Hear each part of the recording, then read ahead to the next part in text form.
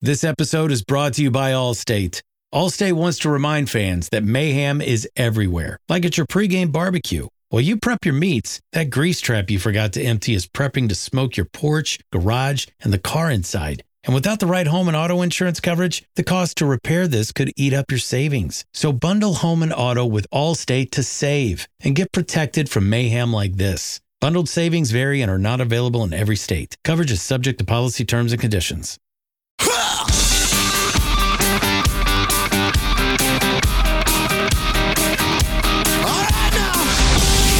Edmonton's home for breaking news on your favorite teams. This is Inside Sports with Reed Wilkins on 630 CHED. Campbell for Reed Wilkins tonight. Tomorrow, Reed will be back on Monday. Evan Bouchard, that's the big story of the day here in Edmonton, signs the 2-year bridge deal worth $3.9 million annually to quarterback the best power play in the National Hockey League and to do it from day one as well, and also play with Matthias Ekholm day one. So a signing that we knew it was coming, but it's here, and that's good news for sure. The CFL tonight. In Winnipeg, Zach Collaros threw a pick six on his very first play from scrimmage back from injury. And the ball was intercepted by Tyrell Richards, who returned it 40 yards for a touchdown. Late in the first quarter, the Alouettes still have a 7-0 lead. The battle of two teams on 4-game winning streaks. Blue Jays in action tonight. Looks like we got a home run here from the Baltimore Orioles. And it's now 2-2. The Jays and Orioles. The Jays right now 1 game back of the Baltimore Orioles of the Seattle Mariners for the third and final wildcard spot. The Mariners are idle tonight. At the Edmonton Elks practice today, they were indoors to get away from the inclement weather. Dean Faithful, who was not a participant yesterday, didn't participate because of an ankle injury. Of course, he's the kickoff specialist and field goal kicker. He did practice today, limited, but Chris Jones, head coach, told me after practice that Faithful will kick on Sunday.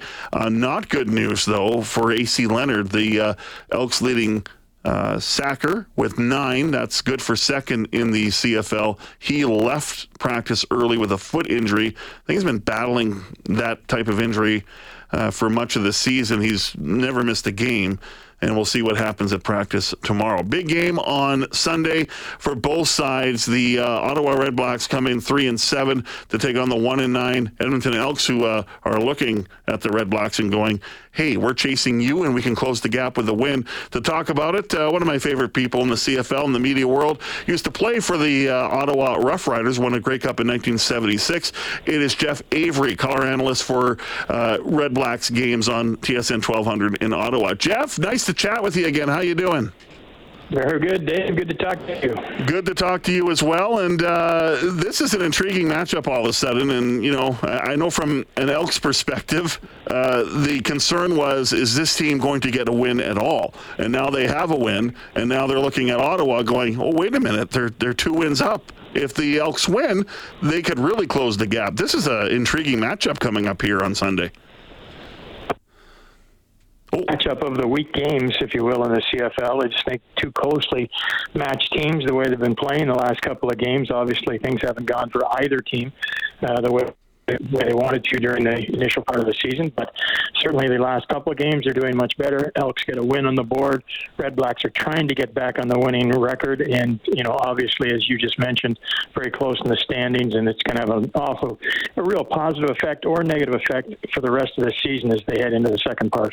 So let's dive into the REDBLACKS here. They won 2 in a row, and they won 1 game by dramatic fashion, down 16 points to the Winnipeg Blue Bombers. They win that game in overtime, then they win the next game, and now they've lost 4 in a row. They haven't been blown out. They've been hanging with teams, and last week, though, my goodness, that must have been really tough to watch a big lead evaporate to the Montreal Alouettes, and you're walking out of TD Place going, what the heck happened? Trust me, I've been in that situation a few times this year. Yeah. Well, it's been a go for the last 4 or 5 weeks. And even with those 2 great end-of-game victories, with a young quarterback, you're watching growing pains take place right in front of you. He's going to play very well at times. He's going to make mistakes. The one good thing about him is he's a student of the game. He works hard. He wants to get better, and he rarely dwells on things and really corrects things for himself. So he has been improving as this year has gone on, and so we hope that will continue. But more to your question, what happened last week was really, just a complete breakdown from the defensive perspective, which has been generally very good for the Red Blacks this year. But the one area, and it reared its ugly head again, was the giving up of explosive plays by the defense and miscues and miscommunications in the secondary. And that problem might be rectified a little bit on Sunday. Is Brandon Dandridge ready to go? It looks like it. Brandon was taking first-team reps this week at practice, and so it looks like he'll be ready to return to the lineup. They'll probably create a bit of a shuffle. They're 2 Will and Sam linebackers who had both have been having very good seasons. Frankie Griffin's been out now. I think this will be his 3rd game with a head injury, and Douglas Coleman on the other side, he's been out last week and will probably miss again this week. So shuffling has occurred in the linebacking core, and we're anticipating, obviously, with Brandon Dandridge returning, that there'll be some shuffling in the secondary. Now, Dandridge, I believe, 4 interceptions and 3 have been pick sixes, so that's pretty spectacular. Now, that being said, though, I mean, as good as that is the secondary been a little bit too, let's say, a little bit too much going for the interception, or has they been trying to make flashy plays instead of maybe playing sounder defense? What's the issues in the secondary, do you think? Well, as with any of these situations, it's a variety of things. And yes, there have been instances where individuals have tried to make a play and left their responsibilities in what they anticipated to be their, create the situation for them to make that play. And you just can't do that. You've got to do first and foremost, your responsibility, make sure you're where you're supposed to be in the defensive coverage, and then react from there. And then we've just had some very simple, physical one-on-one battles that have been lost where individuals in the secondary have been beat cleanly one-on-one. So it's been a little bit of everything, and unfortunately it's just continuous, and it just can't have that. I mean, you can start with the easiest part, and maybe easier for us to say on the sidelines, but first and foremost, do what your responsibilities in the defensive coverage is. Start with that, and then allow whatever process you want from there to take place and see if we can make a play. But, getting Dandridge back on the corner certainly helps. They had to move Carriel Brooks out there. He came into the league as a corner, but predominantly his career has been at halfback, and he'll be able to move back into halfback with Brandon returning to the game. So it's like anything in the game of football, you're dealing in units. And, the units are very reliant on the ability to communicate, specifically the offensive line, but the secondary is also big in that area. And so, getting guys into spots they're comfortable with, hopefully this will settle things down and they won't have the number of mental errors that we've seen in the past. Jeff Avery joins us here on 630 CHED Inside Sports, color analyst for the Ottawa Redblacks on TSN 1200 as we tee up the game between the Elks and Redblacks from the Redblacks perspective. That game on Sunday, 3:30 countdown to kickoff right here on 630 CHED. 5 o'clock is the kickoff. So it's been an interesting year with quarterbacks, and these 2 teams are no exception. Of course, the situation with the Elks. They went with Taylor Cornelius. They gave him a long leash, and then now it's been Trey Ford, who's played the last 2 games. He'll start again. Only his 6th start. I believe Dustin Crum's going to get his 7th start this Sunday. What do you see out of Crum and how Kahari Jones has handled him? Because I've been very, that's always very interesting to see how much a coordinator will, I don't know if trust is the right word, but I think the term I would use with Jarius Jackson, with Trey Ford, is you want to feed him a little bit and see if he can handle that, then feed him a little bit more, see if he can grow with it. But how do you think Kahari Jones has been able to, or the job he's done with Dustin Crum in handling him, and how Crum has been able to execute what has been called for him? Well, it's probably a little bit more difficult in Ottawa, but very similar to what's been going on with the Elks. When you're dealing with a quarterback's coach or an offense coordinator, and you're having constant changes at quarterback. And in Ottawa, we've gone through Arbuckle, we've gone through Masoli, we've gone through Tyree Adams, and now on to Dustin Crum. And so you're focusing from a coordinator and a quarterback's coach point of view, trying to get that individual as prepared as possible. And so now they've had some consistency with Dustin. And he's, I think what he's trying to do is, eliminate big errors that really can cost you in this game. And turnovers was one of those focal points. In first two games, Dustin had 3 interceptions in his first 2 games. Well, he gets that understanding from. He's got tremendous experience in this league, the importance of turnovers, and now he's gone. I think the next 4 games he had 1 interception. So he cleans things up. He's getting the ball out of his hand a little bit faster. So he's progressing along and I think from a fan perspective, especially here in Ottawa, when you see what he did in the first couple of games, come from behind victories, you expect it all the time. But you have to remember, as you just said, 6-7 games in this league, new to the CFL. He's learning, and he's experiencing it. He's a smart kid, and he's making corrections as they go. And I think there's a lot of comparables when you look at what's over on your side of the ball as well with Trey Ford. Very athletic, has the ability to make plays with his feet, smart kid.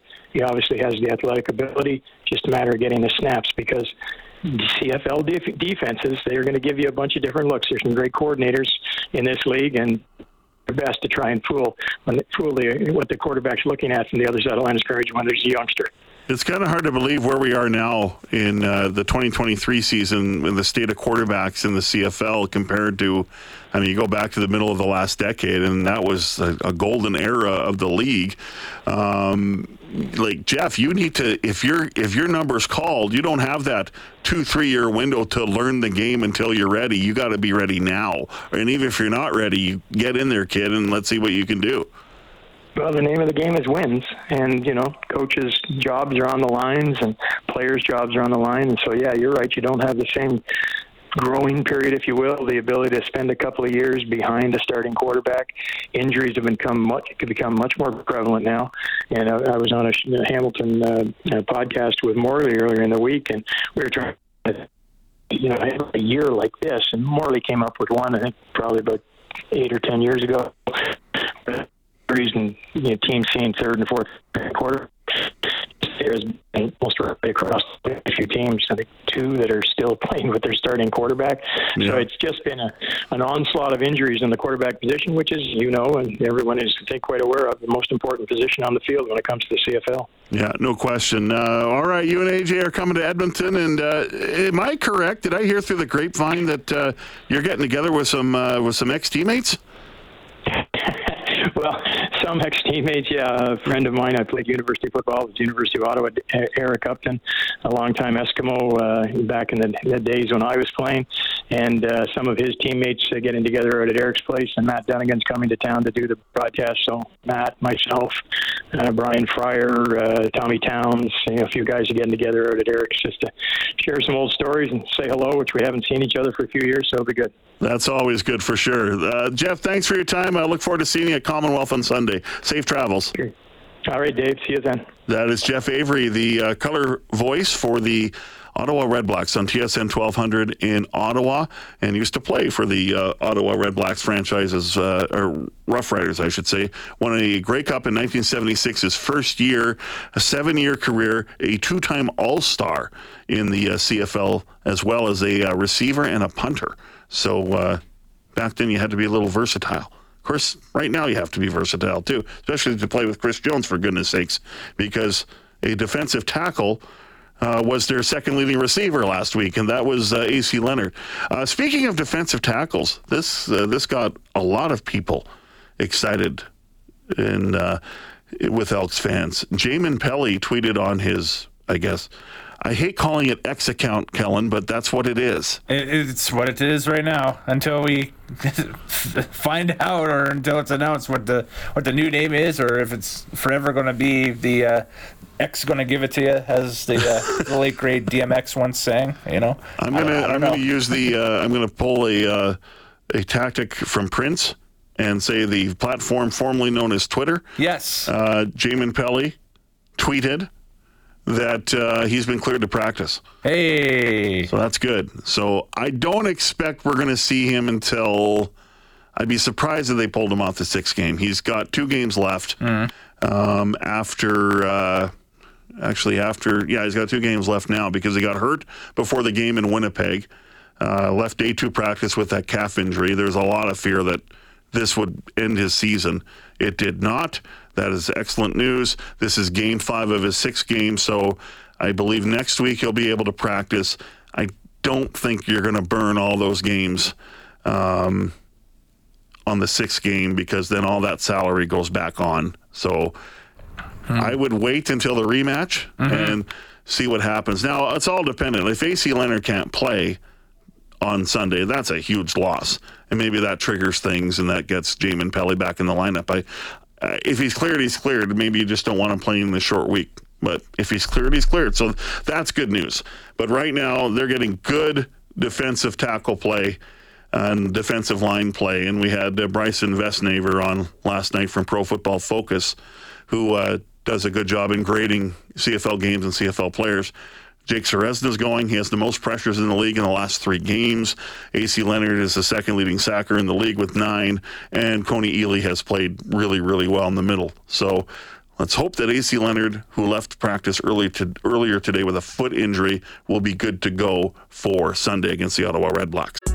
We got another day of NBA action. And with FanDuel, every night is a watch party. So it's time for your FanDuel crew to make their bets. So, what's the move tonight, gang? You know that new customers who bet $5 get $200 back in bonus bets if you win. We're heating up, fam. Bet all the stars with all your friends and make every moment more. Only on FanDuel. New customers bet $5 get $200 back in bonus bets if you win. Make every moment more with FanDuel.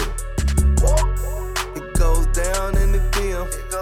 It go down in the DM. 21 plus and present in Virginia. First online real money wager only. $10 first deposit required. Bonus issued is non-withdrawable bonus vest that expires 7 days after receipt. See full terms at FanDuel.com/sportsbook. Gambling problem? Call 1-800-GAMBLER.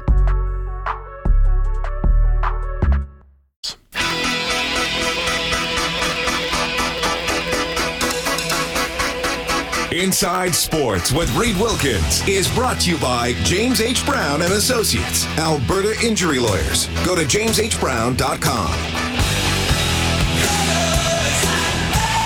Zach Collaros, a 7-yard touchdown pass to Dalton Schoen late in the first quarter. They're in the second quarter now. They're tied at 7 as Zach Collaros throwing a pick 6 to Tyrell Richards on the very first play from scrimmage. And he returned that 40 yards. But Collaros leads the Bombers to a scoring drive at 7-7 early in the second quarter. And Baltimore with a 4-2 lead now on the Jays.